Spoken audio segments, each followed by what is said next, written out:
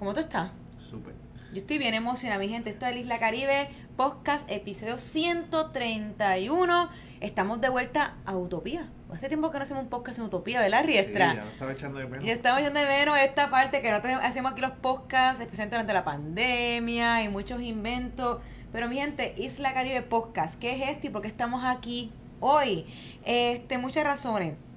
Isla Caribe Podcast, para personas que no lo conocen, es una serie que hacíamos usualmente semanalmente, pero llevamos ya un par de meses, desde abril, mayo, sin hacer un episodio. Culpa mía, soy la culpable. Pero queremos volver pronto. Y este episodio es una sorpresa. Un episodio sorpresa porque literalmente fue un tema que Riestra me dijo, Melina, tenemos que grabar esto. Y yo que dije, pues vamos a echar para adelante, vamos a hacer este tema. Y Riestra, que todo el mundo lo conoce y que no te conozca, te presento. Riestra es, además de un gran amigo, es maestro de historia, historiador y compositor, y la voz y el que escribe detrás del proyecto Los Boiques, que si no los conoce puede buscar ahora mismo en Spotify, Los Boiques. Y como dije, buen amigo mío, persona que me ayuda del día 1 en Isla Caribe. Y hoy queremos hablar sobre un tema bien especial, ¿verdad, Riestra? Porque tú me llamaste desesperado. Sí. Dijiste, sí. Melina, yo no sé qué está pasando, pero necesito hacer un podcast contigo ya. Riestra, ¿por qué es importante hablar de Manuel Alonso Pacheco? Que es el tema de hoy. Todas las personas que están conectándose, no se olviden mandar saludos, dejar saber dónde están viendo. Yo sé ya que Raúl está ahí, Rebeca está ahí, saludos. Rebeca, que es nuestra amiga directora de Cultura en Agresivo. Vamos parecidos los dos este sábado. La gente que no sabe, por si acaso, pausa, vamos parecidos este sábado. El festival es SETI y el cumpleaños y natalicio de Luisa Capetillo. Pero eso es otro tema, vamos a estar allá en un recorrido. Pero vayan conectando, compartiendo el video. Y Riestra, te hago la pregunta luego. ¿Por qué es importante hablar hoy sobre Manuel Alonso Pacheco? ¿Por qué tú me llamaste desesperado, Melina? Hay que hacer un podcast sobre esto. Porque Manuel Alonso es uno de las personas más importantes de nuestra historia. Hablamos de tanta gente importante que a veces es necesario hacer un ranking, una jerarquía de quienes tuvieron más impacto y quienes son más relevantes. Y para mí Manuel Alonso está entre los fundadores de Puerto Rico. ¡Wow! A ese nivel.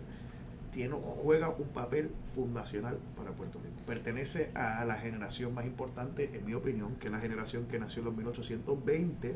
Es la generación de Tapia, la generación de Betance, la de Valdoriotti, que son las personas que, por lo menos en mi opinión, los que lograron fundar una nación. Puerto Rico, antes de esa gente, era un grupo de personas con una cultura en común, una historia en común, pero todavía no habían logrado una identidad nacional de país que está consciente de su pasado y se siente identificado con su cultura y tiene un proyecto de país hacia el futuro.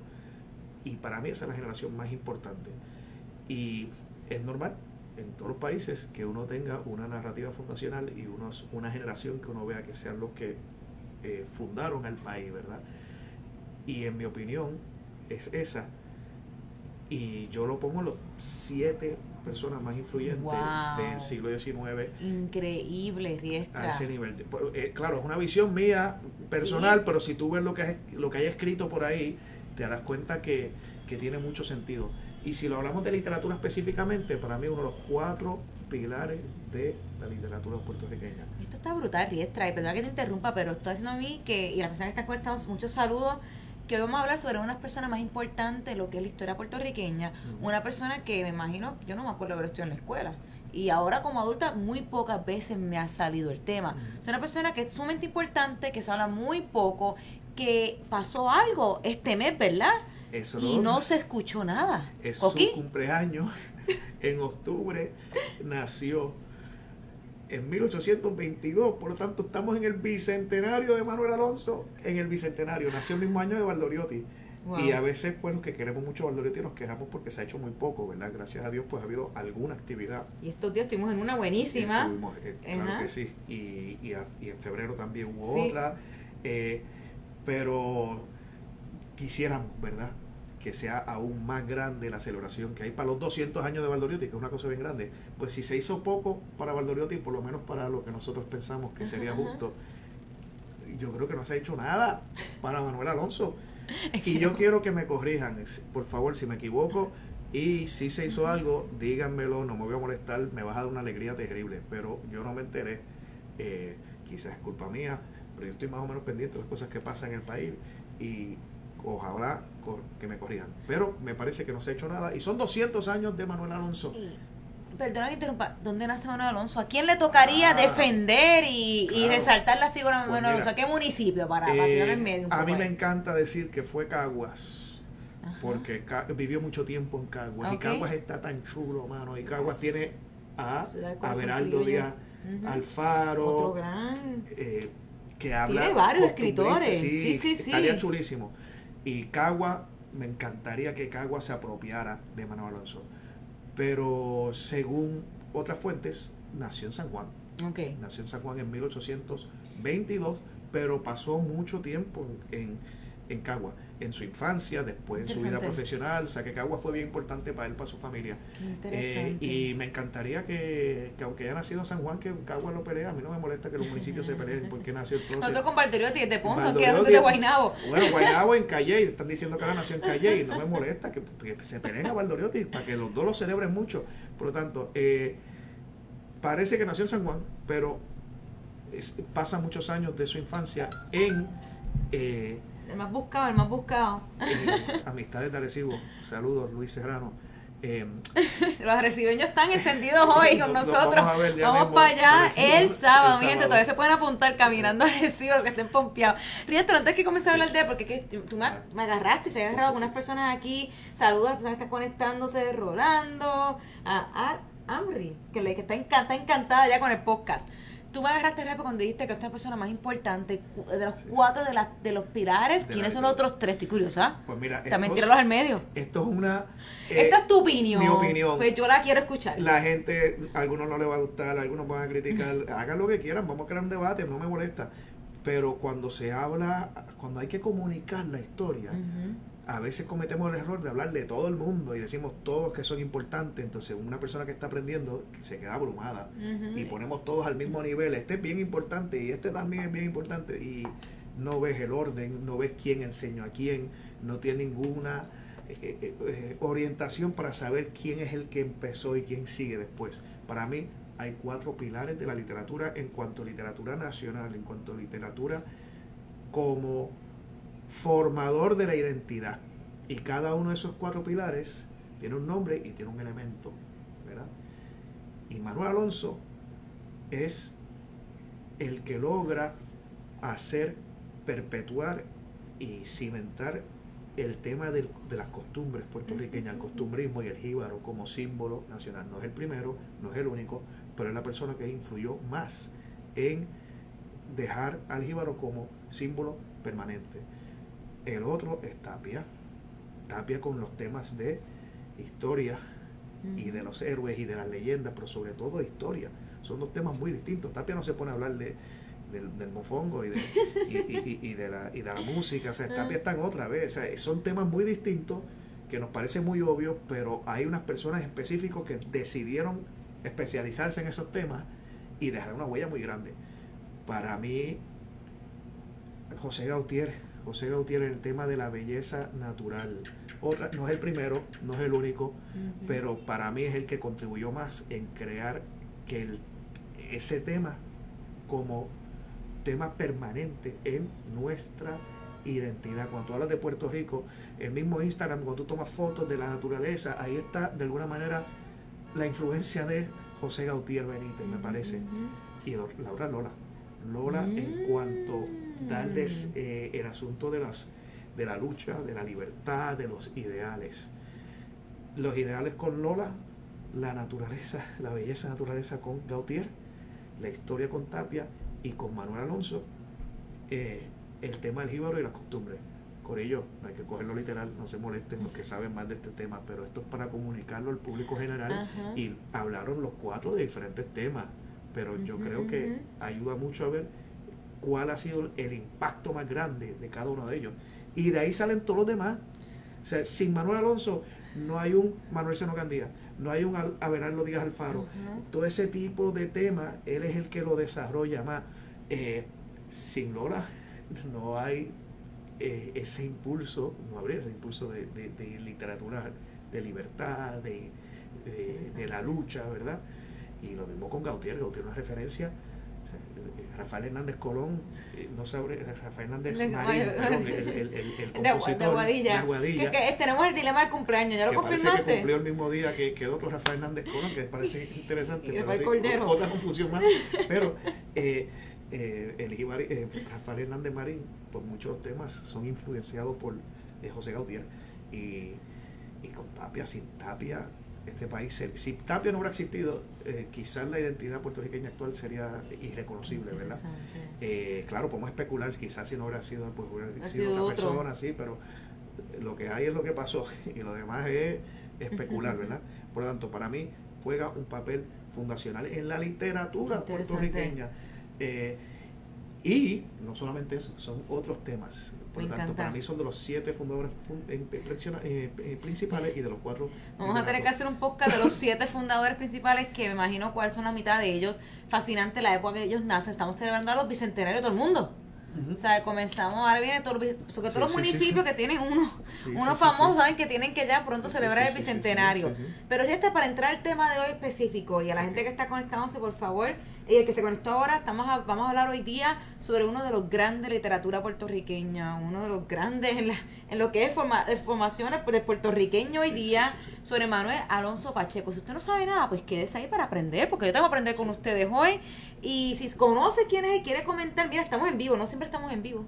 La gente que tenga preguntas, quiera comentar, saludo, me encanta tirando las buenas noches, Julio César, saludo a Margarita. Este es un momento para comentar y compartir. Mi nombre es Melina Aguilar, estamos ahora mismo de la tienda Utopía, aquí en el casco urbano de Ponce, que se escucha en revolución afuera, que estamos aquí en la calle Isabel, ¿verdad? El mejor lugar donde pasa bien chévere, y hay gente dando vueltas por ahí. Volvimos a la casa, volvimos donde Isla Caribe comenzó con sus podcasts, que fue aquí en Utopía. Pues Riestra, ahora sí, cuéntanos de Manuel Alonso. Él nace el 6 de octubre, por lo tanto yo me siento muy mal que no hice algo ese día. Pero después de Fiona, pues me desorienté un poco, ¿verdad? Suena bien barato, pues una charla para tormenta. Todo. Pero sí había que hacer algo el 6 de octubre. Pero estamos aquí y yo no quería que terminara este mes por él. Ahora entienden por qué llamé a Melina desesperada, porque yo me sentía hasta culpable de haberme olvidado de Manuel Alonso, que yo al principio de año dije, en octubre hay que hacer algo, y de repente se me pasó. Por aquí estamos. El podcast, él lo sacó de la muerte, el podcast. Pero estamos en octubre todavía. 6 de octubre de 1822 nace Manuel Alonso en San Juan, hijo de un soldado español, como Tapia. Curiosamente, los dos grandes literatos de esa generación, los dos eran hijos de soldados, ¿verdad? Imagínense eso, un muchacho que tiene formación militar, no lo hace rico, no hacendado, ponle clase media, ¿verdad? Porque era un oficial del ejército, no era un soldado raso. Y con el papá pues se muda a diferentes lugares, llega a estar en Caguas unos años, después regresa a San Juan, y tiene acceso a una educación, ¿verdad? El papá, aunque era muy militar, que digamos, aparentemente tenía unos ideales liberales, porque durante las guerras napoleónicas, que cuando Francia invadió a España, parece que el papá estuvo en el lado de los que estaban luchando por la libertad de España y por la causa que hablaban de la Constitución de 1812, ese tipo de cosas. Pues el papá parece que iba por esa línea, que puede explicar un poco la ideología de Manuel Alonso, que después ya verán cómo se manifiesta. El hombre tiene acceso a la educación, que no todo el mundo tenía acceso, y el high school de Manuel Alonso es en el Seminario Conciliar, ¿no? Ay, María, eso va a estar bien cool, ¿verdad? Que vea, el Seminario Conciliar era el high school de la época, porque no existía escuela superior. En aquel momento se llama escuelas de segunda enseñanza. Eso no existía en Puerto Rico. Por lo tanto, aquí había escuelas elementales y tutores personales. Pero hubo un obispo muy patriota, que es Juan Alejo Arimendi, que antes de morir dejó un plan para fundar una escuela. Ya que el gobierno no lo permitía, pues lo disfrazó de un seminario, por decirlo así. Estoy simplificando, es más complicado, pero la idea en general, hizo un seminario para que la gente que quisiera ser cura estudiaran para ser sacerdote, pero están las puertas abiertas para otra gente que quería recibir educación secundaria. Y de esos primeros estudiantes estuvo Manuel Alonso. Manuel Alonso, que Ahí conoce a Tapia y se hace amigo de Tapia. Ahí conoce a Valdoriotti y se hace amigo de Valdoriotti. Ahí conoce a José Julián Acosta, se hace amigo de José Julián Acosta. Corillo, ¿verdad? Un combo brutal. Y tiene unas anécdotas increíbles. El famoso libro de Manuel Alonso, por cierto, se llama El Jíbaro. Todo el mundo lo sabe, eso ya lo saben ustedes. Pero al final del Jíbaro, él encuentra los últimos cuentos, no son cuentos, son memorias de él. Y él cuenta anécdotas de cuando él estaba en high school. Una cosa muy curiosa. Dicen que era muy tímido. Sus amigos decían que era un hombre tímido y muy elegante, muy polite. Pero no era un bobo. Al principio dicen una anécdota que él mismo cuenta, que alguien se burló de él en la escuela, él recién llegado, y él estaba repasando la gramática en Nebrija, que es un librito gordito, y él se defendía rápido, cogió la gramática y le dio un cantazo bien grande en la cara al tipo que no lo volvió a fastidiar, por lo tanto se dio a respetar bien rápido, ¿no?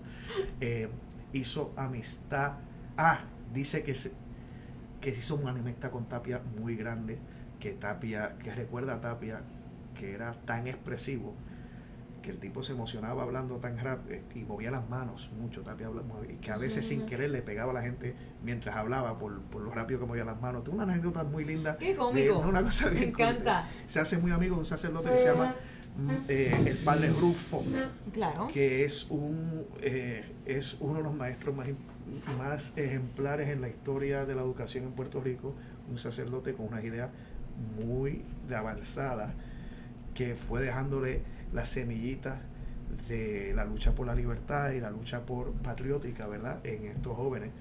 Y de hecho él es el hombre que logró que Valdoriotti y José Julián Acosta estuvieran en Madrid, ¿verdad? Le consiguió beca una persona y empezó a dar las primeras clases de química, las primeras clases de física. Wow. Influyó mucho en Manuel Alonso, como verán, el hombre va a estudiar medicina y va a ser médico. Por lo tanto, Padre Rufo fue bien importante para él, porque él veía una posibilidad que estos muchachos fueran los líderes del futuro, ¿no? Y wow, eso, pero una visión increíble tenían, la pegó. No. Porque te mandó José Luis Acosta, ¿verdad? Fueron los cuatro que fueron para allá, que dos fallecen. Sí, exactamente. Y no sabemos ni el legado que esos dos que murieron allá pudieran haber dejado. Qué loco, qué visión. Para mí eso es otro podcast. Estoy tomando aquí notas de los podcasts maestro, que vienen tengo de aquí. estudiantes, es imposible no emocionarse pensar en lo que está pasando ahí. Qué interesante. Entonces, otras anécdotas bien interesantes que a mí me ayudan muchísimo para no juzgar a la juventud siempre, es que Manuel Alonso dirigió o fue parte de la primera fuga de estudiantes en high school. Fue una cosa bien loquita. Chequense esto. En España había una guerra civil en los 1830 y había un grupo que eran los carlistas, que eran absolutistas, querían que el rey gobernara sin constitución, y había un grupo que era constitucionalista, que querían poner a otra persona, que esa vez segunda, porque era la hija del rey y estaba luchando contra Carlos, que era eran dos candidatos para ser rey, y unos apoyaban el absolutismo y otros un gobierno más democrático, más constitucional. Y ganaron los constitucionalistas, derrotaron al rey absolutista, al que quería ser rey absolutista. Y el gobernador, que era del lado liberal, de ese lado constitucionalista, declaró 3 días de fiesta en San Juan, ¿ok? Porque ganaron las guerras carlistas, ¿no? Entonces, ¿qué pasó? Parece que el director del colegio o del seminario conciliar era bastante conservador y no le causó mucha gracia. Y los estudiantes van a preguntarle al profesor, al director de la escuela. ¿Qué año estamos hablando? 1830 y tal. Estos son los 1830s, y esto es un tiempo que están todos ellos ahí. Sí, sí, exactamente. Si mal no recuerdo. Y el director dijo que no. Sí, dijo, no, aquí va a haber clase normal, esos 3 días, olvídense de que va a haber fiesta. Y Manuel Alonso molesto, y los demás estudiantes también, dice, molesto por sus ideales. En protesta faltaron esos 3 días, pero también porque tenían ganas de vacilar. Y entonces había fiesta en San Juan, en todas las calles de San Juan, y no se iban a quedar ahí. Como estudiantes adolescentes del fin, pues se fueron a pariciar toda la noche, ¿no? Y el día siguiente, pues el director se dio cuenta, empieza a preguntarle uno a uno, y Manuel Alonso tenía su ¿cómo se llama? Su excusa preparada. Y cuando le preguntan a Manuel, justo al que estaba ante Manuel Alonso, le tira la excusa que él iba a usar. No. Y Manuel Alonso dijo, diablo, eso es lo que yo iba a decir. Y entonces le pregunta, Manuel Alonso, ¿por qué usted faltó? Y el tipo dice, se quedó en blanco, no sabía ni qué decir. Y como no tenía razón, lo botaron del seminario conciliar, botaron a Manuel Alonso, mano. O sea que no solamente fue parte de la primera fuga de high school, sino que también lo votaron. O sea que mira qué tragedia para Puerto Rico, que el futuro escritor de El Jíbaro y uno de los pilares de la literatura lo votaron de high school. ¿Y quién intervino? El padre Rufo. Ese padre como que está de arriba. No, es como un pequeño angelito. Hay que hacer un episodio de Padre Rufo nada más, porque él me sale mucho en los libros y no tengo otro contexto de él. Chacho, y además tiene una historia de atrás que era bien bravo, bien revolucionario cuando era joven, antes de ser cura. Y entonces logra intervenir y dice, este muchacho tiene que estudiar aquí, tiene que graduarse, y logra que lo acepten de nuevo. O sea que si Manuel Alonso terminó siendo la persona que fue, en parte es porque el padre Rufo protestó que lo votaran. O sea que no podemos juzgar a la juventud cuando hacen su fechoría, ¿verdad? Su loquera, ¿verdad? Hay que corregirlo, claro, pero no perder esperanza y entenderlo. Y ese mismo padre Rufo, cuando el papá de Valdoriotti se lo quería llevar para su casa, porque están separados los papás de Valdoriotti, y se lo quería llevar a Cabo Rojo, el padre Rufo se opuso, y este muchacho tiene que graduarse. O sea que el padre Rufo salvó la educación de Valdoriotti y de Manuel Alonso. Y Valdoriotti, que es uno de los defensores más grandes de la educación en general, que es lo que era. Sí. Wow. No, una cosa brutal. Entonces, cuando pasa lo de los 4 estudiantes que consiguen becas, que es una historia impresionante, que es Valdoriotti, Manuel Alonso, Acosta. Exacto. Valdoriotti y Acosta, uno muy coro y otro que se llama Núñez, que es una historia que contaremos otro día. Alonso no está ahí porque Alonso ya se había ido a España por otras razones. El papá, siendo militar, entiendo que lo transfirieron a Barcelona y él se lo lleva a Barcelona, y en Barcelona había universidad, termina estudiando en la Universidad de Barcelona. Bien interesante. Y de ahí para abajo siempre van a haber 2 grupos de estudiantes boricuas, uno en Barcelona y otro en Madrid. Por lo tanto, el que le gusta el fútbol, pues ya sabe de qué equipo sería Manuel Alonso, ¿no? Por lo tanto, ese grupo que había de Tapia, José Acosta, segundo Ruiz Belvis y toda esa gente que hizo la Sociedad Recolectora de Documentos en Madrid, Manuel Alonso no participa en eso, está con otra gente y hace su grupito de estudiantes y todo. Y mientras estudia medicina, estudiaba mucho, se empieza a desarrollar su talento como escritor, como literato. Y esto pasó cuando en 1843 se escribe, se publica un librito que se llama El Aguinaldo puertorriqueño. Claro. Y es una colección, quizás es la primera publicación de literatura puertorriqueña. Mira, existía literatura puertorriqueña antes de 1843. Pero no me atrevo a hablar de la literatura puertorriqueña como un fenómeno, como una tradición, sino misceláneas, cosas aisladas. Es en la década de 1840 que empieza una tradición literaria que sigue y es continua y se desarrolla hasta el día de hoy. Por lo tanto, lo que tenemos hoy de literatura puertorriqueña, en mi opinión, se funda en los 40. Antes de los 40 sí puedes encontrar algunos casos de producción literaria, pero no es esa tradición continua e ininterrumpida. Entonces, lo interesante es que esta gente eran unos chamaquitos de 15 a 25 años, chamaquitos, y una mujer que se llama Alejandrina Benítez, que es la mamá de José Julián, de José Gautier Benítez, y escriben un libro. Y entonces es una colección de cuentos cortos y poemas. Y es como que yo lo veo como una bandita de rock de Marquesina o alguien que está grabando un estudio en su casa, tiene un estudio casero, ¿entiendes? No es un premio Nobel.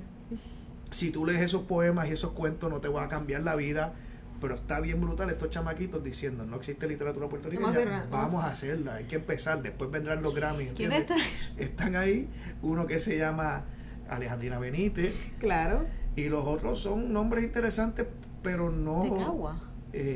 Alejandrina Benítez de Cagua. Alejandrina Benítez, yo creo que es de San Juan, o la mamá creo que... ¿Quién es de Caguas ahí en ese grupito? Sí. No me acuerdo quién. Alejandrina, yo creo que su mamá adoptiva, que es María Viviana Benítez, es de Aguadilla, si mal no recuerdo.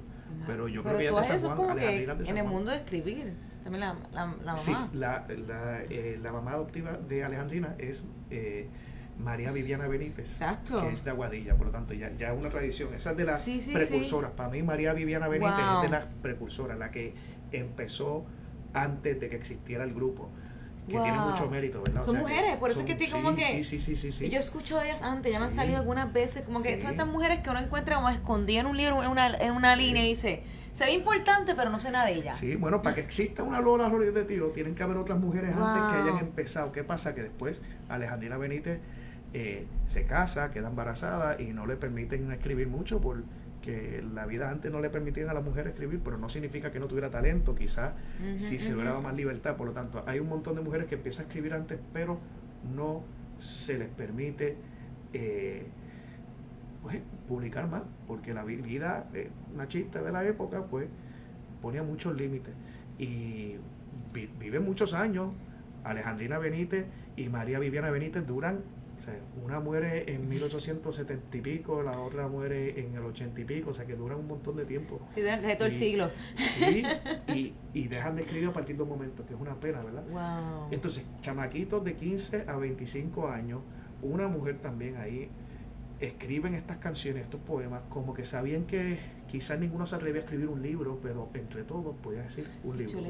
Y es una cosa bien chula. Este es el aguinaldo. El aguinaldo. Y tiene, para mí es una cosa bien charming, bien entrañable, que no hay que... Bueno, los nombres de esa gente tampoco es que sean súper famosos, no van a haber un montón de escuelas con su nombre, y ninguno se hizo. Para mí la que tiene alguna escuela por ahí nombrada es Alejandrina Benítez, los demás no son muy famosos que digamos, ¿verdad? Pero así se empieza, mano. Si nos quedamos esperando que venga el gran literato, la gran escritora, nada empieza. Hay que empezar como se pueda. Después vendrán cosas más profesionales, ¿no? Alejandrina Benítez es de Mayagüez. De Mayagüez. Para aclarar los datos. Pero esto está por los Wikipedia, o que no podemos confiar mucho. Yo tengo que chequear porque en casa tengo un libro sobre ella que podía verificarlo. Yo necesitaba mujeres de Mayagüez, que si esto es verdad, pues... Vamos a hacer un podcast de ellas dos, de María Viviana Benítez. Pienso que sería bien importante. O cuando hablemos de Gautier, la primera mitad tendría que ser hablar de esas dos mujeres porque Gautier es... Entonces mamá es su abuela. Sí, son tres, esas básicamente. Abuela, mamá y después Gautier. O sea que Gautier fue un súper gran escritor, pero porque dos mujeres detrás. Wow. O sea, es el producto de dos generaciones, la tercera generación, donde las primeras dos son mujeres que van preparando. O sea, Gautier, claro que va a ser tremendo escritor. Tras que es hombre, tiene menos obstáculos, menos limitaciones que impone la sociedad. Pero para mí Gautier no es una historia que... O sea, Gautier es 3 personas.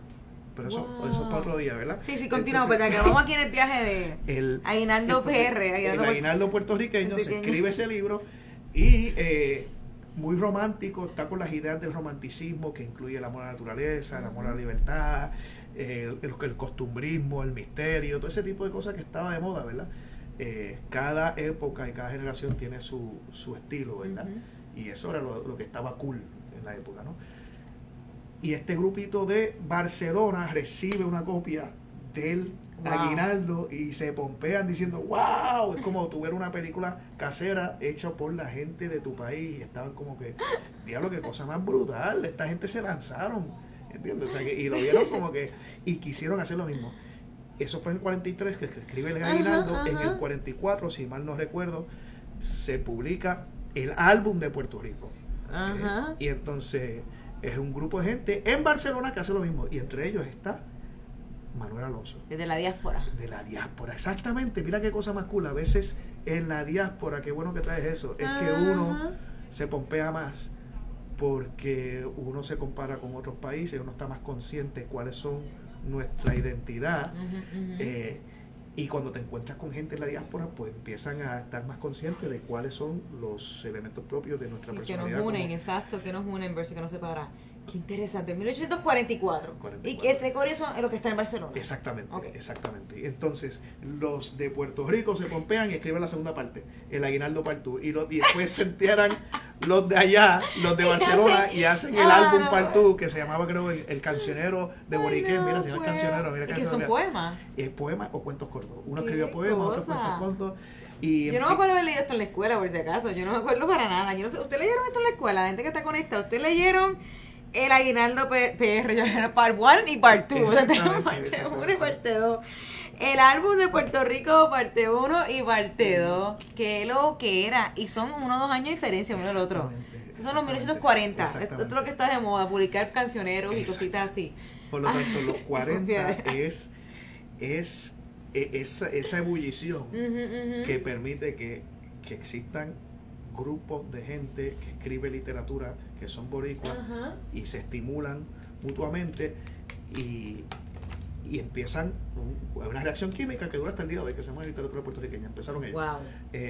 Otros quizás lo intentaron, pero no habían logrado esa explosión, ¿verdad? Esa cadena, esa reacción en cadena, ¿verdad?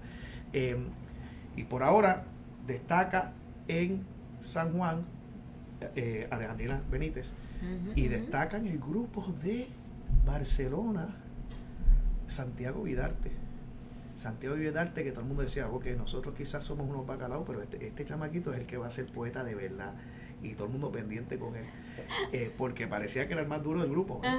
Quizás algunos pensaban, pues esto es para pasar el rato a ver qué pasa, pero este va a ser el que, así yo lo veo como una película de una banda casera que ¿y qué pasó? Pues Alejandrina se casa, queda embarazada y deja de escribir. ¿Y qué pasó con Santiago Vidarte? Se muere, se enferma y se muere para el carajo. O sea, que el tipo que podía ser el que iba a ser el más duro del grupo. ¿Y era parte del álbum de Puerto Rico? El de Barcelona. Ajá. Había otra gente como Ignacio Wasp, ¿verdad? Y otros nombres así que... Sí, como que eran como que inmigrantes de las familias inglesas y eran para acá, algo así. Sí, que están por ahí. Interesante. O sea, que algunos nombres los puedes encontrar por ahí. José Julián Acosta llevó a escribir algo que no era literato, curioso, pues seguramente escribió una biografía de Campeche y lo incluyó en el segundo Aguinaldo. Por lo tanto, él participó bien cool, ¿no? Porque José Julián Acosta nunca se mete en cosas literarias, más bien como que cosas más científicas, ¿no? Pero eso estuvo bien cool. Anyway, en el 49 se está acabando la década. Y Manuel Alonso está en su último año de medicina, está estudiando un montón, metiéndole a los estudios de medicina, y decide él solito escribir un libro. Qué atrevido. Que para mí es como si el cantante de la banda se va de la banda y empieza a decir, yo voy a hacer un álbum solo, pues escribió El Jíbaro. Ya se lanzó full. Se lanzó 49, con su mayor obra. Exactamente, la obra más. ¿De qué quiero sacar? Escribió El Jíbaro. El Jíbaro, que es en el 49. Entonces, es muy lindo, para mí una historia muy linda, porque es como que la década de los 40, como si fueran unos alquimistas buscando la piedra filosofal, haciendo diferente, y Manuel Alonso que termina creando algo que quedó inmortalizado como la obra fundadora o iniciadora de un capítulo de nuestra historia literaria importantísima. O sea que de todos esos libros que se escribieron en los 40, yo no soy crítico literario, pero aparentemente, según los que estudian literatura, el de más calidad literaria fue El Jíbaro. Y Manuel Alonso, fíjate, no lo hizo como un libro, capítulo 1, 2 y 3, no, son como estampas, son poemas o cuentos cortos, cada capítulo es un tema aparte, distinto. Y eso está como que bien interesante. O sea que, a sus 27 años. Exactamente, bien jovencito. Entonces, se gradúa y regresa a Puerto Rico con El Jíbaro, ¿verdad? Entonces, y con un grado de medicina. Exactamente. Y con un doctor. Exactamente. Y con dos cosas. O sea que cuando uno ve, por ejemplo, PJ, que logró hacer su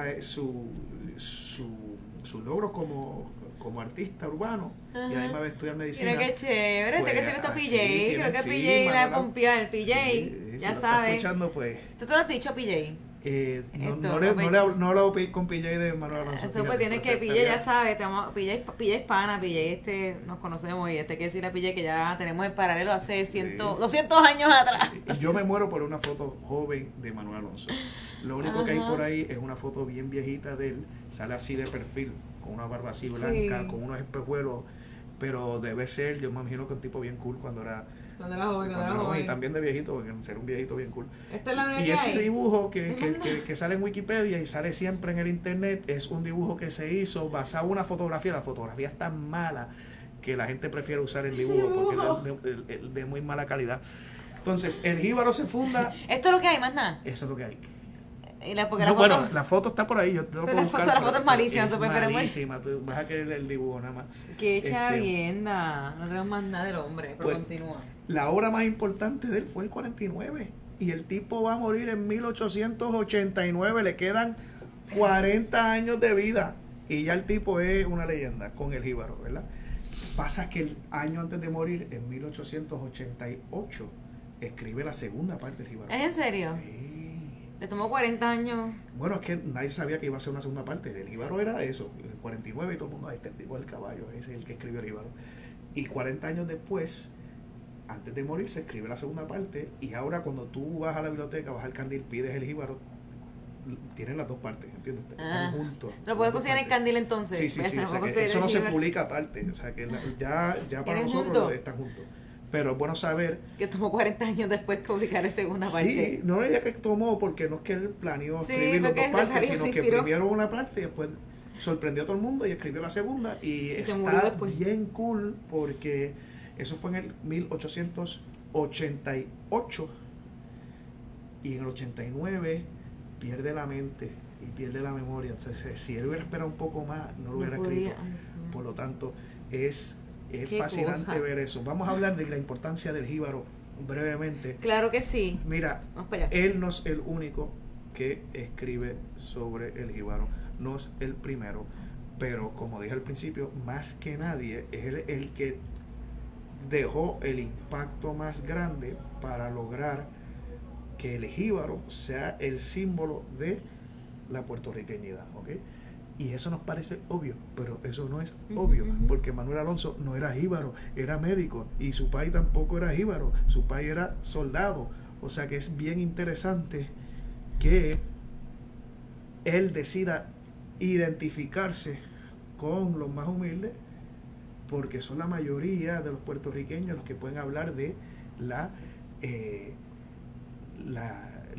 experiencia de la mayoría del pueblo puertorriqueño, y eso es muy bonito. Se le puede criticar, se puede decir que era que lo está viendo desde un punto de vista muy burgués. Hay gente que dice que él perpetuó la idea del jíbaro blanco cuando el jíbaro también es mulato. Pues mira, perfecto no le quedó, se puede mejorar, pero hay que empezar.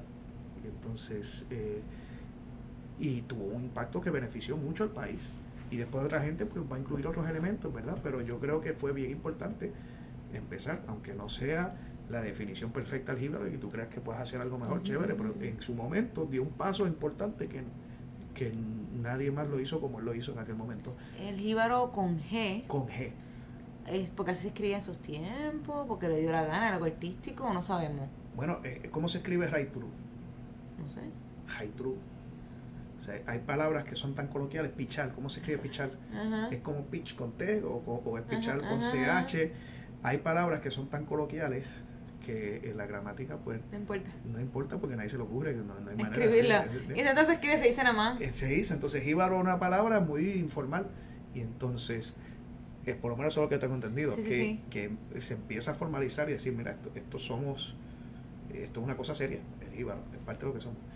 También porque la gramática en el siglo XIX comparado con el siglo XX también hay unos cambios con Y y con I, por lo tanto eso no, hay muchas otras palabras que cambian de G a J entre el siglo XIX y el siglo XX, como palabras que cambian de Y a I latina, ¿verdad? Pero sí, para mí es muy valioso que si el hombre era burgués, que si el hombre era blanco, que si el tipo era médico y que no era un jíbaro de verdad, y entonces, pero lo importante para mí es que él se está encariñando con la mayoría de los puertorriqueños y prefiere poner a ellos como la identidad propia del puertorriqueño en vez de su propia clase social o Los protagonistas. exactamente. Los protagonistas de lo que es Puerto Rico. Exactamente. Interesante. Sí. Y sí. Entonces, voy a hablar de otras cosas de él. Sí, claro, claro. Y después volvemos al jíbaro. Claro. ¿Qué les voy a contar? Voy a hablar de su cuestión es como médico. Como médico. Se nos olvidó esa parte, que el hombre está estudiando para ser médico. O Y sea publicó 2 libros en su vida. Exactamente. Bueno, también publicaba artículos, Okay. pero no que era una persona que era gran parte de su día a día era ser médico. Ajá, no es como Tapia, que era más en el mundo literario. Tapia se dedicó a la escritura, ¿verdad? Uh-huh. Y este hombre se dedicó a ser médico y en su tiempo libre publicaba algo en el periódico, ¿ves? También había un periódico importante que se llama La Gente, o sea que sí está muy activo en la escritura, pero su oficio era de médico y fue médico en diferentes partes de la isla, mucho en Caguas. De hecho, cuando va a Caguas le toca atender al padre Rufo cuando estaba enfermo. Ay, Dios mío. En los últimos años de padre Rufo, que tuvo unos problemas bien dolorosos, una enfermedad larga y dolorosa, el que lo estuvo atendiendo fue Manuel Alonso. Qué fuerte. Y los que lo en llevan... tu mentor más grande. Sí. Y el que lo llevan en el funeral es una cosa bien emocionante allá en Caguas, porque el padre Rufo por alguna razón se ¿Muere en Caguas? Sí. Ay, si Dios mal mío. no recuerdo, espero que no me esté fallando la memoria en eso. Y esto para la gente que Pero, es de Caguas. no, que, pero, o sea, te pone a Caguas en una posición bien importante. Hay que entender que para esto estamos hablando de 1840, 50, 60. Sí, los 50, ya cuando Caguas es un boom, ya estamos hablando de esa época, ya está bien fundado, están por algunos títulos, pero Caguas siempre fue importante por su posición centralizada entre la montaña y la ciudad. Y interesante que lo que está pasando ahí, ¿verdad? So que el padre termina allá en Caguas también. Sí. Y él está allá. Y él está allá porque él es de allá, técnicamente. Se pasaba allá. Se pasó mucho tiempo de su infancia allá y después... ¿Y era doctor allá? Y era doctora y también ejerció medicina en Caguas. Y en el funeral del padre Rufo está Acosta, Valdoriotti, y debe ser una cosa bien emocionante. Y el padre Rufo, después de haberlo atendido, una cosa bien... Como la imagen esa de Ismael Rivera, que también vamos, se imagina a sí mismo. En el Tierra Cortijo. Exacto, así todo el mundo. Así mismo. Eso hace 100 años antes, con ese corillo de combo de gente. De verdad que sí. Entonces, él también tiene unas ideas liberales muy atrevidas para la época. Él creía en la democracia, él creía en acabar el colonialismo en Puerto Rico, criticaba el absolutismo y criticaba la esclavitud, era abolicionista, o sea que tenía ideas que eran liberales para la época y creía en la libertad y estaba empapado con ideas de la ilustración y todo. Ahora, si lo comparas con Betances y con otra gente, pues no era tan radical como Betances. Betances estaba más a la izquierda en ese sentido, ¿verdad? Si se puede decir, en aquella época. ¿Dónde cae Manuel Alonso en el espectro político? Definitivamente con los liberales. Pero dentro de los liberales es más de centro, si quiere, ¿verdad?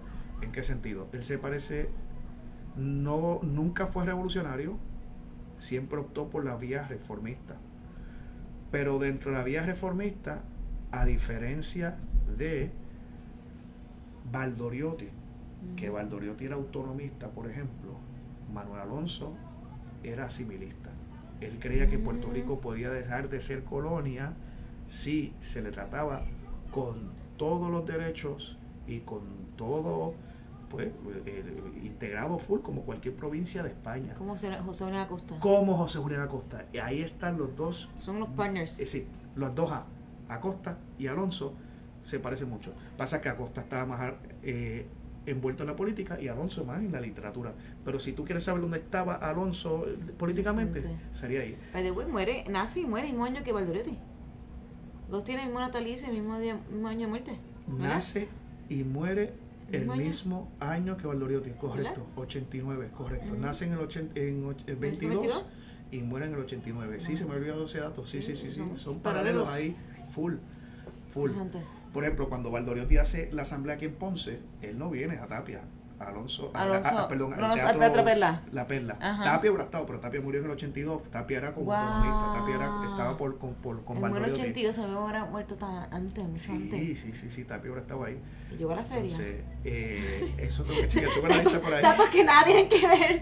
Chismes de la época. Qué interesante. O sea, que son dos grandes escritores. Uno era más de Valdoriotti, que es Tapia, y otro era más de Acosta, que es Alonso. Y otras cositas, por ejemplo, hay que tener cuidado. A veces nosotros juzgamos a la gente de más. Acosta no era republicano, no creía en la república, apoyaba más bien el modelo británico, que es una monarquía constitucional. pero más constitucional que los británicos. Él tenía ideas más avanzadas, pero creía que España podía ser más democrático dentro de eso. Eso no lo hace un conservador. Eso sigue siendo un liberal. Quiere poner una constitución, exacto, quiere descolonizar a Puerto Rico desde esa fórmula, ¿verdad? Quiere que Puerto Rico sea una provincia, que no sea una colonia, quiere reformas democráticas en Puerto Rico. Y Acosta fue un gran patriota. No estaba de acuerdo con Valdoriotti ni con Betance, pero realmente se sacrificó por su país, ¿ok? No son unos anexionistas como otros que lo que hacen es vivir de España o de Estados Unidos, de la colonia. De la colonia, sí. Esta gente nunca se benefició de sus ideales. Lo que hicieron fue sacrificarse por sus ideales.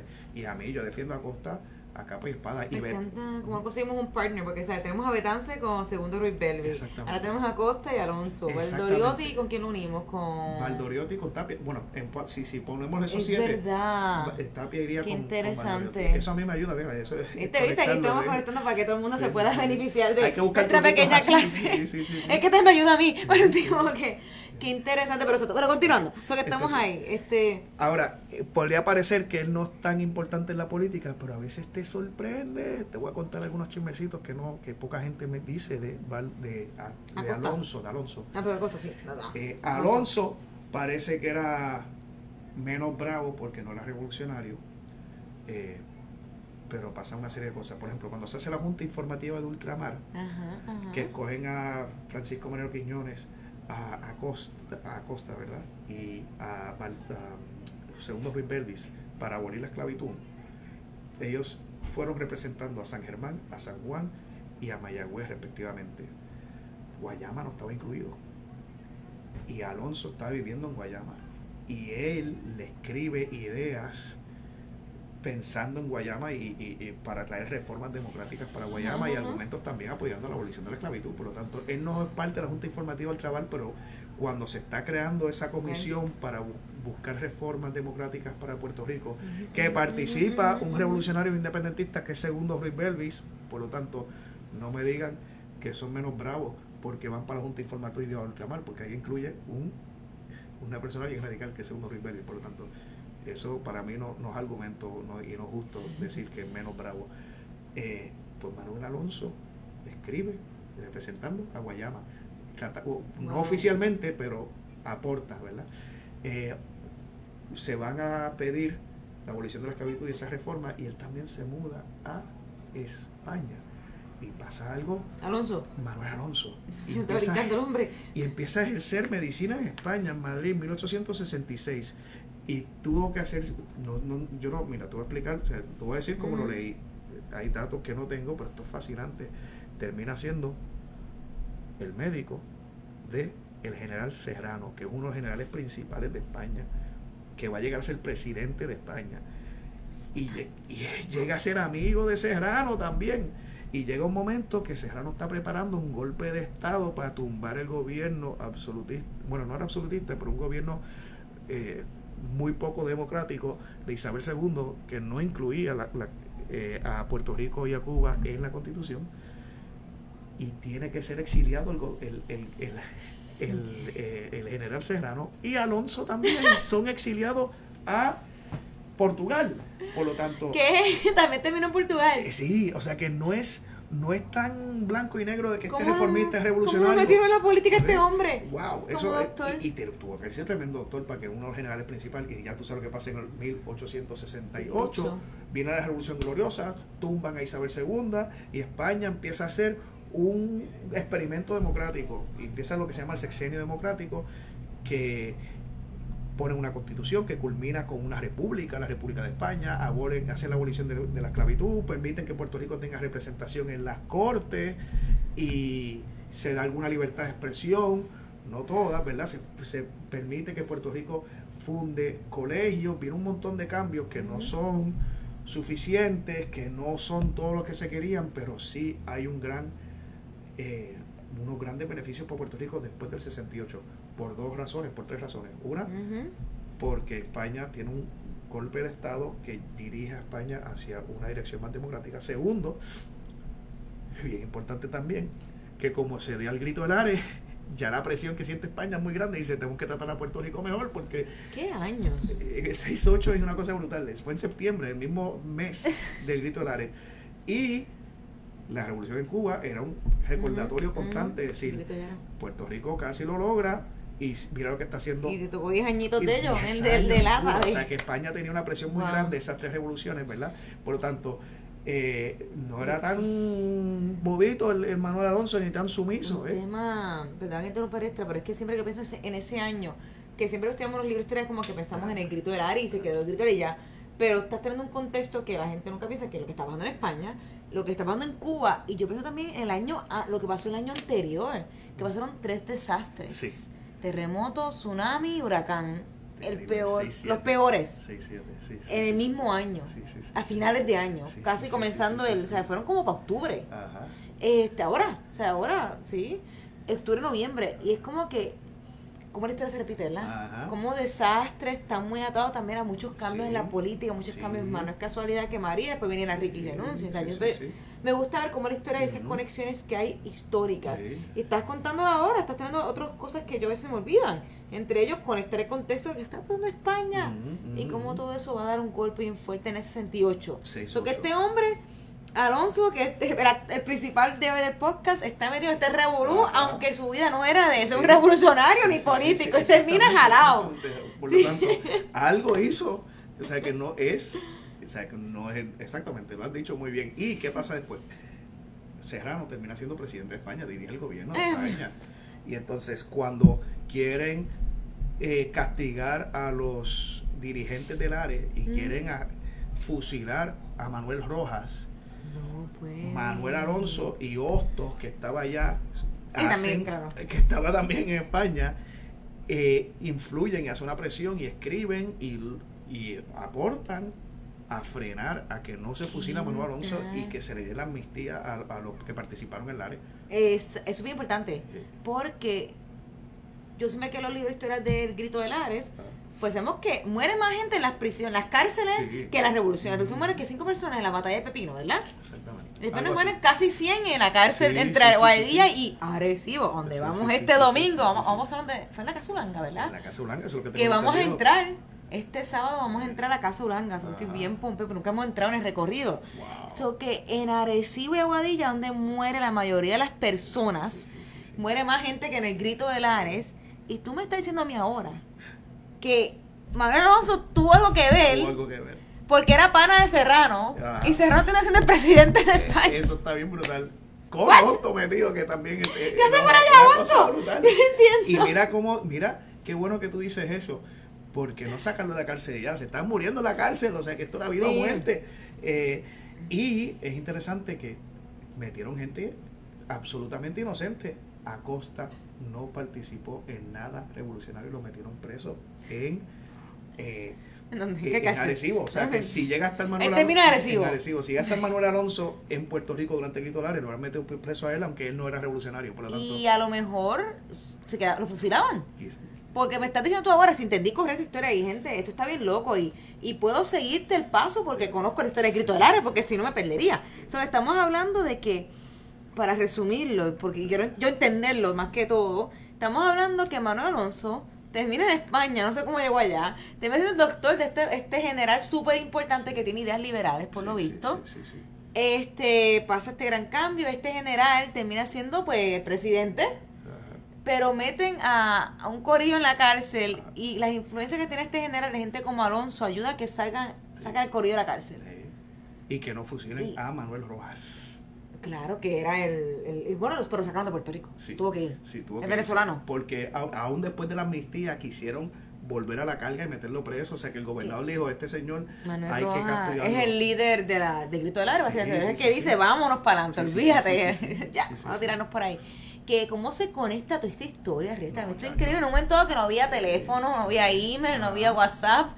Está todo el mundo conectado, una sincronía increíble. No, chacho, y Manuel Alonso, que parece el menos interesante de los 7, ¡wow! te sorprende con un montón de cosas. Esta historia es una película, en verdad. No, Está de show, estoy esto está loco. para una serie larga De Netflix. o donde sea. Ya hay tantas cosas, qué sé yo, o de Hulu o de Amazon Prime, ¿verdad? Lo que sea, Ya que están, lo aceptamos. ¡Qué pues, viaje! regresa a Puerto Rico, ejerce medicina en Puerto Rico, funda hospitales, entre ellos donde está el Instituto de Cultura hoy, que es de beneficencia. Claro que sí, claro que sí. Él es de los directores de beneficencia. ¿Okay? Ay, Dios Una mío, cosa, tú me lo estás conectando. y de los fundadores, una cosa brutal. O sea, yo voy allá y me emociono mucho porque pienso en Manuel Alonso, Wow. la gente ahí. Fíjate, pero es que para mí es fascinante porque fíjate que yo no conocía de Manuel Alonso, yo sabía el Jíbaro y hasta llegó mi contexto histórico. O sea, tú me estás dando ahora contenido cuando yo me paré, porque yo siempre paso pues, por el Hospital de la Beneficencia, que hoy día el ICP, tu cultura puertorriqueña, saludos a los amigos del ICP. Tú me estás diciendo que este hombre fue uno de los fundadores de este espacio, que fue de los primeros hospitales de servicio de eso, de beneficencia en Puerto Rico. Sí. Él estuvo metido también. Sí. Pero también estaba en Cagua, también estaba por España y también estaba por otro lado. O sea, estaba una cuestión de unos brincoteos gigantes. No, y ayuda a un momento que pues se empiezan a hacer hospitales modernos para el pueblo. Para esa época más o menos se hace el tricoche aquí en Ponce, por lo tanto es una época y le está contribuyendo mucho. Fundador de hospitales, o sea que es literatura, es política, es medicina, es ciencia. Después es médico, también en Santurce, es médico en Toabaja, en Toalta, en Dorado. Acuérdate que Dorado y Toabaja están pegaditos, lo que divide el río La Plata, que es el río Toa, y en Toalta también ejercía medicina ahí. Un dato que me parece interesante es que dicen, a veces el problema con esos 4 pilares que les conté, es que hay un tema bien importante que no está incluido, que para nosotros es bien importante y no están incluidos los 4 pilares de la literatura, que es el tema negro. Claro. Y es una pena que en el siglo XIX no se toca el tema, no hay que Nadie. esperar, nadie. Bueno, a eso voy. Ajá. Hay que esperar, de verdad, hay que esperar a que llegue Luis Pález Matos y esa generación para que se incluya el tema negro como tema importante de nuestra literatura, ¿verdad? Y uno le puede echar en cara a Manuel Alonso de no haber hecho suficiente en ese tema, de no haber hablado más del jíbaro negro. Pero en su defensa, Manuel Alonso sí incluye estampas negras en sus obras, en el jíbaro. Quizás no va a quedar tan bien, ¿verdad? Como Manuel, como Luis Pález Matos u otra gente, pero hizo un intento. También saben sus amistades que él le gustaba janguear mucho en Santurce. Iba a Santurce. Porque me gusta el jangueo. Y la gente asocia, él habla mucho de la música puertorriqueña, la música jíbara, ¿verdad? Y el cuatro, y el güiro, y el tiple, y toda esta vaina que como que se pero asocia no iba mucho. al campo. Pero él también iba al campo y iba en Cagua. pero también iba a Santurce donde están los cangrejeros. Ajá. No se llamaba Santurce originalmente, se llamaba Cangrejos o San Mateo. Y dicen que aprendió los bailes que hacían los negros y aprendió a bailar la bomba y cosas así por el estilo. Por lo tanto, sí mostró interés en eso. Decir que era un racista o que era, pues me parece un poco injusto. Hay que entender la época y está dando sus pasos. Sí. Quizás no hizo todos los pasos, pero para su época hizo bastante, y creo que es bien interesante eso, que quizás si hubiera tenido más tiempo de vida hubiera incluido más temas en negro, ya que él estaba haciendo un esfuerzo para aprender. Acuérdate que Santurce se gentrificó a finales del siglo XIX. Originalmente eso era súper negro, era como una extensión así de hasta que llegó el señor hasta que llegó para Ugari y otra gente, que yo estoy en shock con ese hombre, que fue muy influyente, y como era de Santurce lo llaman Santurce, y era el conde y el condado, entonces lo cambió todo. Es otro podcast, eso está brutal. Yo pero Manuel Alonso en Santurce estaba con los negros aprendiendo su cultura, y eso me parece bien interesante. De nuevo, no voy a decir que eres el fundador de la poesía negroide. Eso no estoy diciendo eso, pero algo hizo. Ahí pensé en Felipe de Sus, que de casualidad no se conoce a Felipe de Sus, que es de Juana Díaz. Era negro. Pensé porque se conoce como de las primeras voces mulatas. Y me fui a mirar acá porque... Sí, es extraordinario. Sí, en su época sí había escritores negros escribiendo una literatura, esos finales del siglo XIX, eso es impresionante. Hay un libro excelente que se llama Escritores Negros, que escribió Sí, Ramos Perea. yo lo tengo. Pues, sí, es que estoy aquí porque es que me invitaron esta semana a una conferencia sobre Felipe de Sus. Sí, Felipe de Y Sus. creo que lo hace Ramos Perea Sí. en Guayama. O sea, que gente están invitada. Sí. Me enviaron esto hace una claro. hora atrás y como que cuando viste lo de la literatura que se trae al negro como personaje, creo que Felipe de Sus era de las, si no el primero, de los primeros. Sí. Pero anyway, eso es otro tema, otro podcast. Volvemos acá. ¿Qué pasó? ¿Dónde nos quedamos? Okay. Otros datos curiosos antes de entrar a la última parte del tema. Hablando de la política, hay un dato que a mí me llama muchísimo la atención. Hay un libro de Manuel Alonso que escribió Modesto Rivera, que da un dato que a mí me parece sumamente curioso. Él tuvo 2 hijos, una que se llama Juana, que se casó con un hacendado y se mudaron a Cuba. Interesante. Y ahí vivió y murió, supuestamente, según Modesto Rivera. Hay un hijo que se llama Rafael Alonso, que según Modesto Rivera se unió al ejército Mambí como Pachín Marín y se hizo revolucionario cubano, un boricua que pasó a Cuba y luchó por la independencia de Cuba y murió en Cuba y murió en la Manigua tipo Pachín Marín. Yo no sé si eso es cierto, porque no cita la fuente. Me muero por saber dónde sacó eso Modesto Rivera, pero para mí sería muy dramático, porque es Manuel Alonso siendo muy liberal y muy atrevido para su época, muy progresista, pero quizás no tan a la izquierda como Betance. Su hijo dio un paso más. Wow. Y su hijo, en vez de seguir el camino de Acosta, pasó el de Valdoriotti y lo siguió el camino de Betance y muere en Cuba. Y me muero por saber eso, porque debe ser un drama bien fuerte. Manuel Alonso tener un hijo que va a dar otro paso más hacia la lucha a la libertad, y el papá diciendo, hijo, cuidado. No me imagino esa conversación. Y lo difícil que debe ser que tu hijo vaya a Cuba y muera en Cuba. Yo pregunto, yo una vez me encontré con Félix Ojeda, lo llamé por otras razones, pero esa era una de ellas. Tenía lista de preguntarle y no estuvo. El hombre fue tan bueno que nos sentamos casi 3 horas a hablar allá en su casa en Trujillo Alto. Y yo, mira, ¿sabes algo de este tema? Y me dio algunas pistas para ir a buscarlo, quizás. Pero si alguien sabe ese tema, déjenme saber, por favor. Los que saben de los puertorriqueños que se hicieron mambises. Los mambises son la gente los cubanos que luchaban por su libertad en Cuba, en la guerra de independencia. Me encantaría saber, porque eso sería un drama adicional en la película de la vida de Manuel Alonso, ¿no? Otro podcast. Tengo aquí diferentes, estoy tomando nota de todos los temas que tengo que hablar con diferentes temas con Riestre. Es que está brutal nuestra historia, está a otro nivel. Y hablando de los mambis, este es Pachín Marín, que es de Arecibo. Que para allá el sábado. Arecibo. Es que sigo chavando porque es que yo soy fan de Pachín Marín. No. Y cuando hacemos el tour de Arecibo, la gente se vuelve loca con Pachín Marín. Ahorita vamos a hacer un video sobre eso, pero continuamos. Okay. Para ya ponerlo todo junto, que llevamos aquí casi ya 1 horita hablando de este caballero que yo no sabía. Wow, es como que como uno con un personaje y dice, se hace una línea de él y ya, y termina conectado con toda la historia puertorriqueña. Creo que no ha habido personas que se encarguen de rescatar el protagonismo de Manuel Alonso. Todo el mundo sabe quién es, todo el mundo sabe el jíbaro, pero te lo ponen como uno más. Y hay que... un libro importante, pero qué sé yo. Para la gente por ahí, pues es lo mismo que cualquier otro escritor así famoso.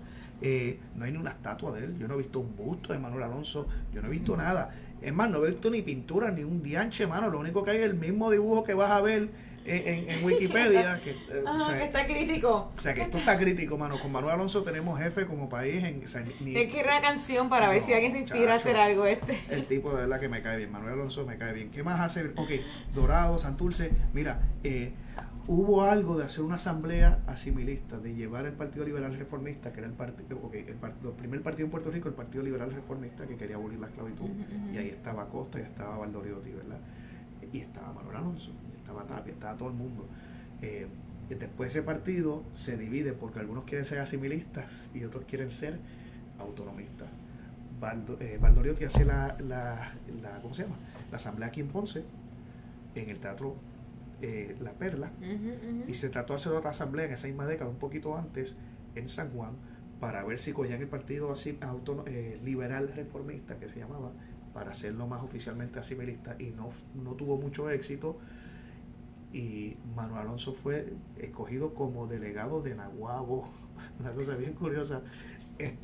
Pero ya saben, la gente siguió a Valdoriotti, y Acosta fue muy elegante y no le llevó la contraria y no hizo revolú, y sabía que, aunque está en desacuerdo con Valdoriotti, sabía que sus intenciones eran muy patrias y muy sinceras. Entonces, ¿qué pasa? Estamos ya en la década de los 1880, que es los últimos años de su vida. Que ya me están preguntando dónde está enterrado. O sea, ya invito para Ricky Miranda, saludos a Ricky Miranda, saludos a todo el mundo que sigue saludando, saludos a Hernán, saludos a Jorge, que estamos en vivo. Son gente, hagan sus preguntas, que a Ricky ya me tengo que contestar. ¿Sabes la respuesta de esa? Yo creo que está enterrado. Vamos a tratar de contestarla. En Santa María Magdalena. Sí, ok, con el corillo. Me parece, sí. Y Sí. ya mismo te voy a explicar por qué. Eso va a ser bien fácil verificarlo. Sí.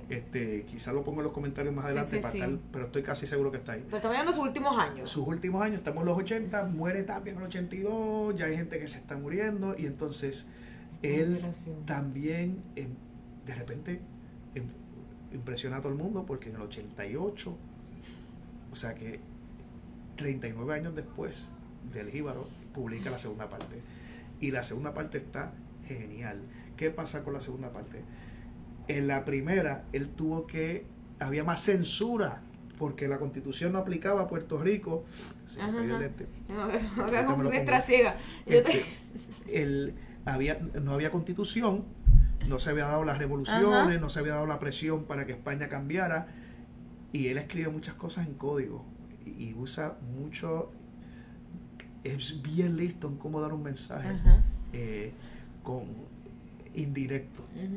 Ya en la segunda parte, él es más directo y empieza a reflexionar, y él empieza a comparar cómo era el Jíbaro hace 40 años comparado con ahora, y es una cosa brutal, y dice, ¿en qué ganamos y en qué perdimos?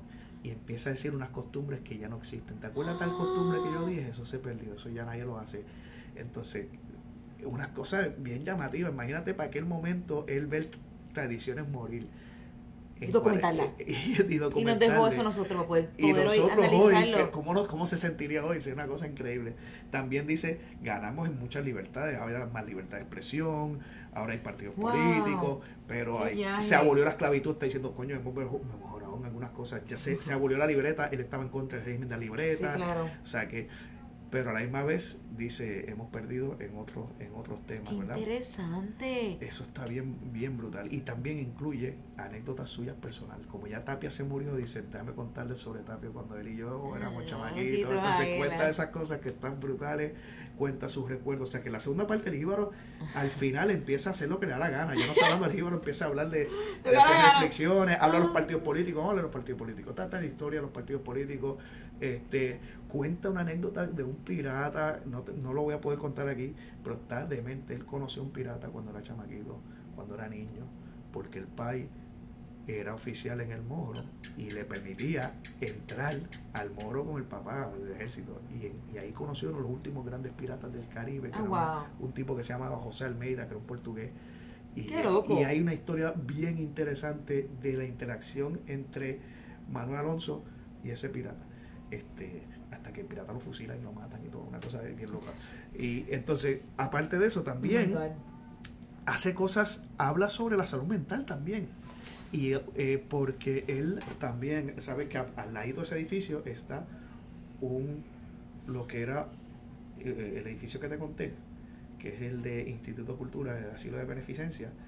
Al ladito está uno más pequeño, bien pegado, que es el que mira hacia el Moro. Sí, que se llama el Hospital de Locos. Que era el manicomio. Él iba a atender a los viejitos ahí y a la gente ya que están perdiendo la mente, para cuando el público el Jíbaro. Entonces habla también de la salud mental, una cosa bien interesante. También es muy romántico. Él es muy romántico comparado con otra gente que viene después, y está muy afectado, está muy influenciado por el romanticismo. Hay momentos que él es muy romántico y habla del Jíbaro y la cuestión de la belleza, la naturaleza y las costumbres con cariño, y eso es parte de la época, ¿verdad? Pero no solamente eso, también es muy crítico, es muy científico, también critica las cosas que están mal, sea, que no idealiza al jíbaro de decir qué bonito, no, mira, esta gente está siendo oprimida, esta gente, hay mucha ignorancia, no tienen educación y hay que cambiar esto, hay que mejorarlo. O sea, que él lo hace también con ganas de mejorar a la sociedad. También un tipo muy moderno, un científico, por lo tanto, no es solamente romanticismo de hablar de lo bonito que es todo.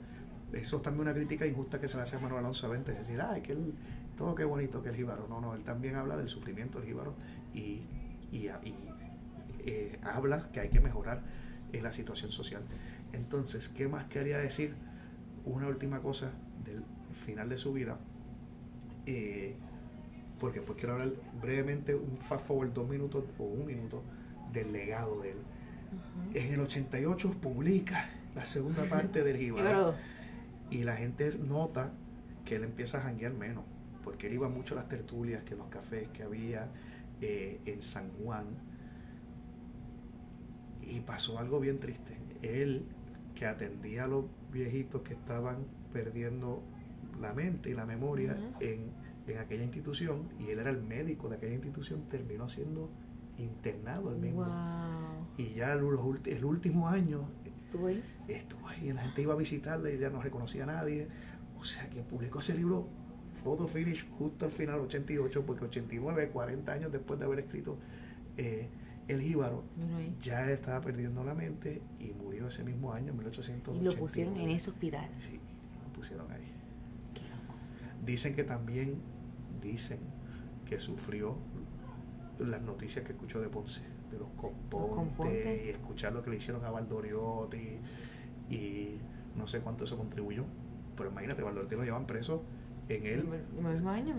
Él puede ver el morro del 87, puede ver el morro desde allá. O sea que imagínate él atendiendo a la gente y viendo todas las cosas. Y sabe que ahí está su amigo. Exactamente, o sea que sí, mejoramos algunas cosas, empeoramos en otras. Y me gusta eso, saber que un tipo crítico también, ¿no? Eso, 1880s, como digo, están brutales. No, de mente. Esto es un viaje en lo sí. que es la historia puertorriqueña. O sea, yo miro todo desde el punto de vista de Ponce, ¿verdad? Y Ponce para mí esa es la edad de oro de Ponce, yo siempre lo digo. Pero está pasando de todo aquí. De la feria, al boom del café, a la componte.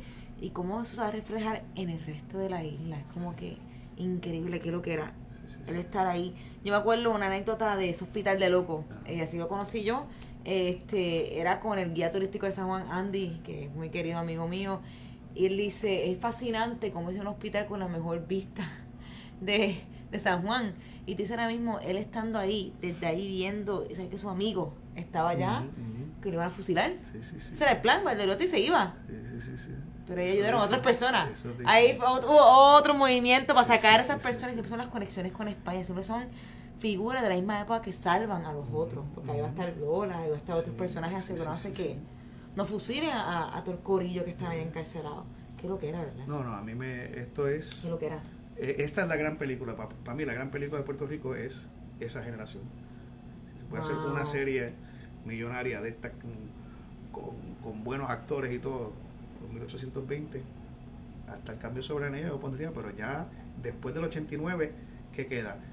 José Julián Acosta muere en el 91 y de esa generación los grandes, lo que queda es Francisco Mariano Quiñones en San Germán y Betance, que está exiliado en París.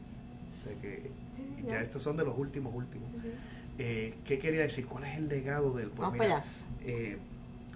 Después viene otro Manuel que también es médico, que se llama Manuel Seno Gandía, y para mí me parece bien interesante porque de Arecibo que también escribe sobre el jíbaro y escribe costumbrismo, pero no es nada romántico, es lo opuesto. O sea que la próxima década empieza a destacar en Ponce, precisamente porque él escribe La Charca en Ponce, Manuel Seno Gandía, y yo no sé por qué esto no se dice más, pero yo lo veo tan clarito. Manuel Alonso muere y le pasa la batuta, el espíritu de él es como si estuviera dándole la antorcha a Manuel Seno Gandía. Y lo bonito es que es no solamente una continuidad, sino continuidad y evolución, son las dos cosas, porque él va por otro lado. Seno Gandía no escribe poemitas y cosas, Seno Gandía es una novela, realismo, naturalismo, hablando de las cosas feas de la sociedad, y una crítica social muy grande. Por lo tanto, para mí eso es bien importante, que cada persona siga la tradición de estos pilares, pero lo actualice con la mentalidad de la época, que ya no es el romanticismo, sino Gandhi no es romántico, es el realismo, el naturalismo. Y hay otro Manuel de la época, que también hay que darle su cariñito, que es de la segunda generación, que es asturiano, que se llama Manuel también, y es Fernández Juncos, que quizás está más olvidado, pero él escribía costumbrismo también, quizás un poquito más romántico, y trabajó junto con Manuel Alonso en El Agente. ¿Como Manuel Alonso? Trabajaron juntos en un periódico que se llamaba El Agente. Sí, porque interesante. Manuel Fernández Juncos, para que vean los dos. Ahí quizás está hasta más claro la sucesión. ¿Quién es el sucesor? Pues yo creo que en cuanto a impacto, Manuel Seno Gandía, ¿verdad? Pero quizás en cuanto a relación directa, ellos tuvieron una amistad muy estrecha, Manuel Fernández Juncos con Manuel Alonso, ¿verdad? Y él escribió muchas estampas jíbaras y muchas estampas costumbristas, ¿verdad? Y entonces, ¿quién diría? En el siglo XX, por lo no sé si ustedes, pero por lo menos para mí, de las primeras cosas que uno lee, que uno puede entender, ¿verdad? Porque a veces están cosas que uno chiquitito no entiende muy bien, pero yo de chiquito, yo entendí el Josco, yo entendí Terrazo y esta vaina, y yo, por fin estoy leyendo algo en la clase español que puedo entender, espérate, y me lo disfruté. Bueno, Ricky Mariani, el antropólogo, me dice que lloraba ese chamaquito cuando veía la muerte del Josco y eso. Pero ¿qué es el Josco? Son estampas, son costumbristas, incluye poemas, incluye cuentos cortos. Pues esa es la tradición de Manuel Alonso perfectamente. Para mí, la verdad, Díaz Alfaro sigue esa tradición. Y cuando escuchas, qué sé yo, Hijos del Cañaveral, de Residente o cosas así por el estilo, estamos viendo que Manuel Alonso sigue vivo porque ha logrado que el jíbaro sea un símbolo permanente en la literatura y en el arte y en todo. ¿Cuántos murales hay de jíbaros? Seguramente, insisto, no fue ni el primero ni el único, pero fue el que tuvo más influencia en dejar plasmado el jíbaro como símbolo permanente. Llegamos hasta algunas ironías impresionantes, hasta el mismo gobernador de Puerto Rico, ¿verdad? Cuando en una entrevista, Pierluisi, ¿qué fue lo que dijo? Que no se metieran con él porque él es un jíbaro. Si te vas a encontrar con este jíbaro, dijo él, ¿verdad? Él refiriéndose así, yo soy un jíbaro, dijo Manuel, este señor, Pierluisi.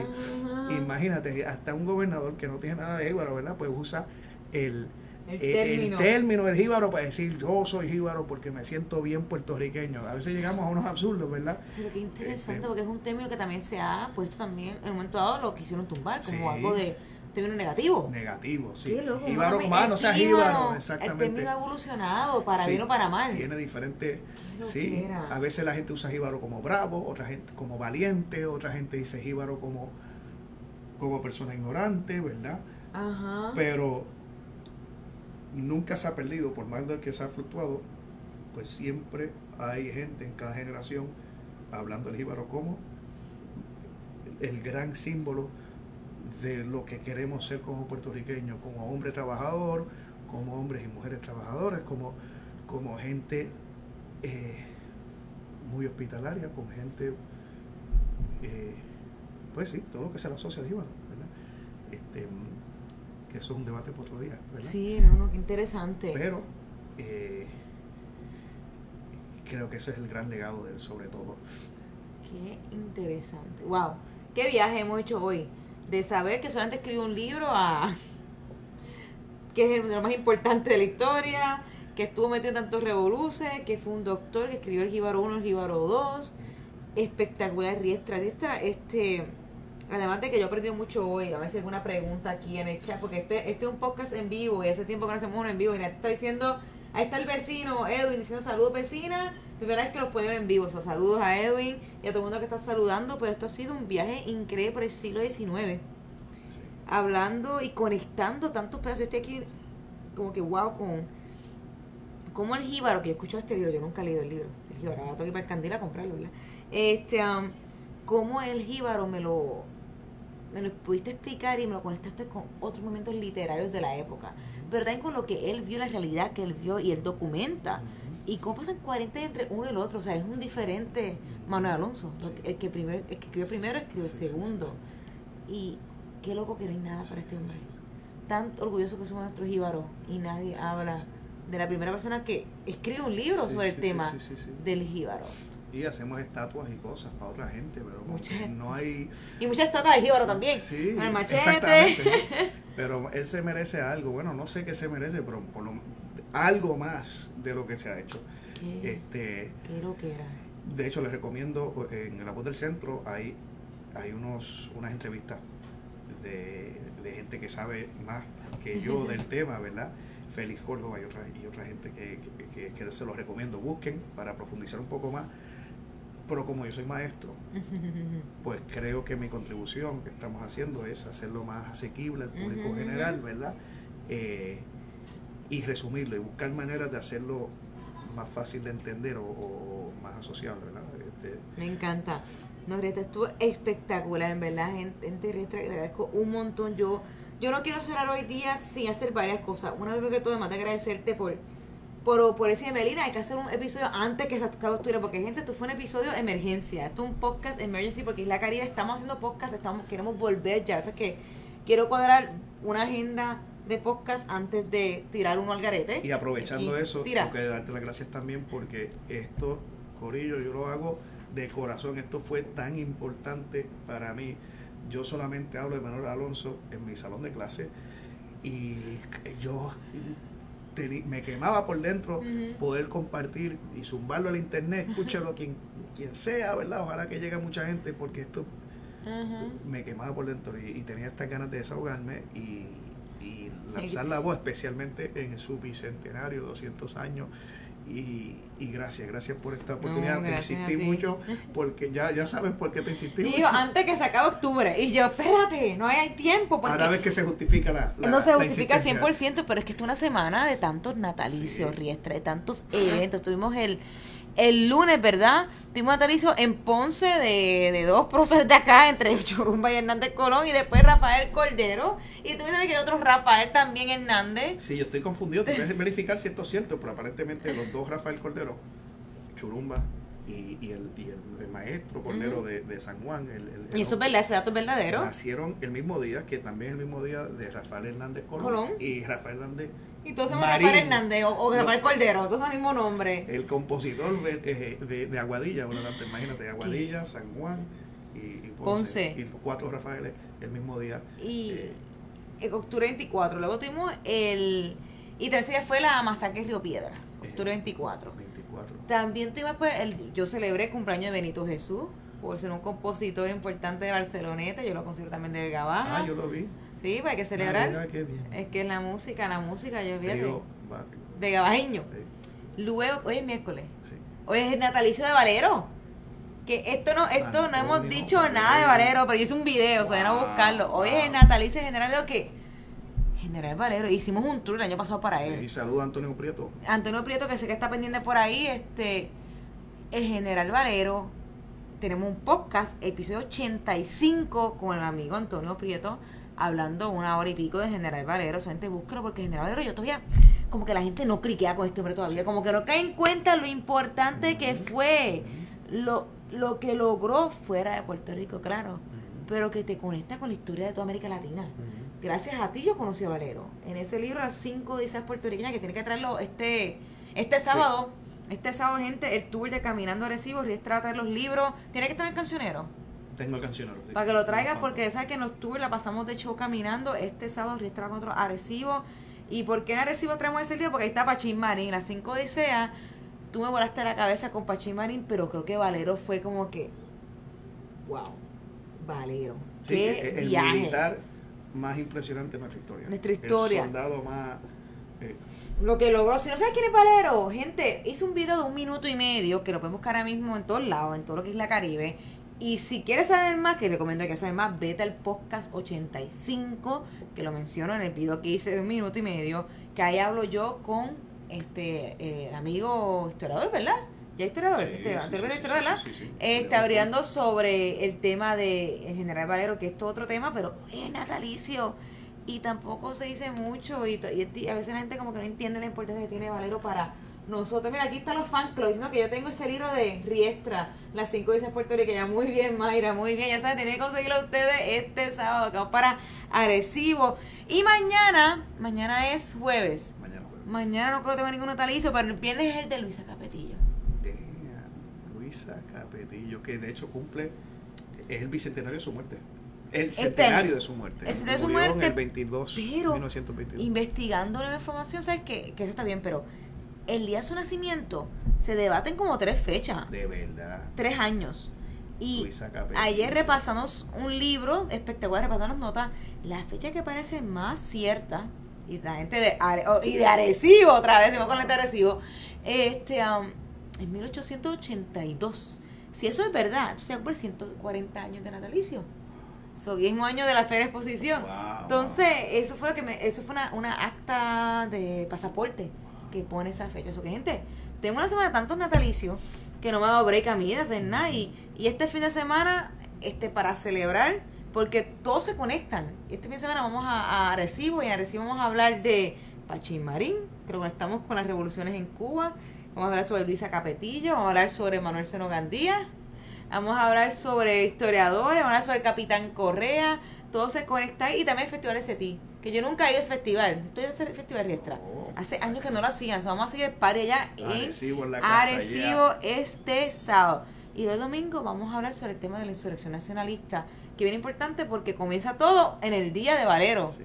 Un día como hoy, ahora mismo están encarcelando a Ruth Reynolds, porque estaba en el combo del carro que venía de Fajardo, porque venían de celebrar a Valero. Eso es interesante, cómo el Albizu Campos hizo un esfuerzo para rescatar la figura de Valero, y inició una tradición, me parece que fue el que inició la tradición de celebrar el cumpleaños de Antonio Valero en Fajardo, donde nació. Y ahí es que empezó la reacción en cadena que llevó a la insurrección nacional. Esto es otra historia, esto creo que no he hecho un podcast de este tema, pero esto lo hablamos mucho en el tour del domingo, que es Ayuya. Pero quiero cerrar con esto, Riestra, y para ello estamos aquí, antes de se olvide, estamos desde la tienda Utopía, aquí en el casco urbano, que Utopía, el área del café ahora la han puesto porque está bien chula, está como que tiene aquí un tune-up bien curso, que la gente vaya pronto, vamos a hacer el podcast aquí con vinito en la mano, porque están quedando aquí la barra, y esto va a ser nuestro, pienso yo, el spot de podcast Zika, cuando hagamos así entrevistas en vivo, que hace tiempo tampoco hacemos entrevistas en vivo, porque estamos en Utopía, que tiene ahora un área de café espectacular, y esta pared hermosa que tenemos detrás de nosotros. Pero para cerrar con esto, Riestra, yo sin querer queriendo, con una expresión, me di cuenta que Isla Caribe celebra, hace podcast y hace tours siempre atado a fechas, ¿verdad? Y esto de Valero, que fue don Pedro que quiso rescatar a Valero, pues ha pasado en la Caribe sin querer que también. Hemos querido rescatar las fechas. Comenzamos con el Grito del Área en el 2018, y después me di cuenta que también don Pedro hacía eso. Yo no sabía que don Pedro hacía eso. Fuimos a Fajardo el año pasado, vamos ahora como siempre a Jayuya, y en Jayuya la historia sigue porque siempre encontramos con Heriberto Marín. Gente, don Heriberto Marín va a estar este domingo en Jayuya con nosotros. Ya lo confirmamos. Va a estar con otros en Jayuya con nosotros.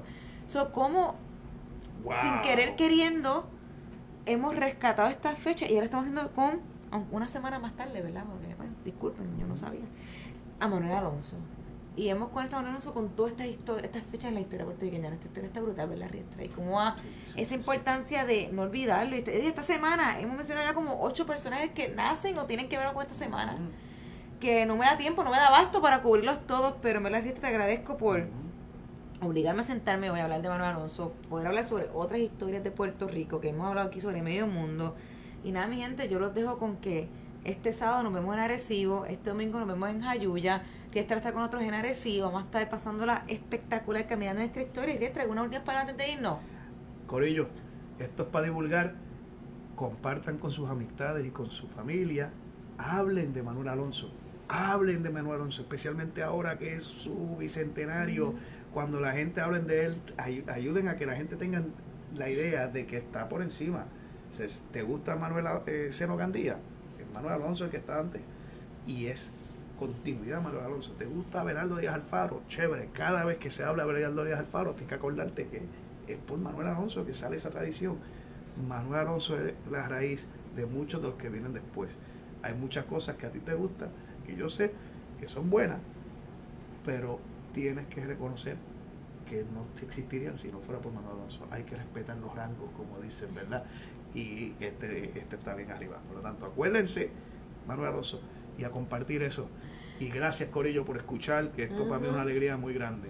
Gracias, mi gente. Eso que ya ahí lo cortamos. Esto es el Isla Caribe, episodio 131, episodio sorpresa. Ya pronto venimos con más consistencia semanalmente porque hay tantos temas para hablar. Siempre que Riestra ya ni invitado especial, Riestra ya es colaborador de los podcasts. Tenemos aquí como 20 temas para cubrir, tenemos mucho más que queremos tocar. Si ustedes pendientes la Caribe, pueden escucharlo en YouTube, en Facebook, en plataformas de podcast para audio. Y nada, gracias por estar aquí hoy. Estoy en la Caribe, episodio 130. Gracias Riestra, gracias Utopía, mi gente Melina Aguilar. Nos vemos este weekend. Fuimos. Dios.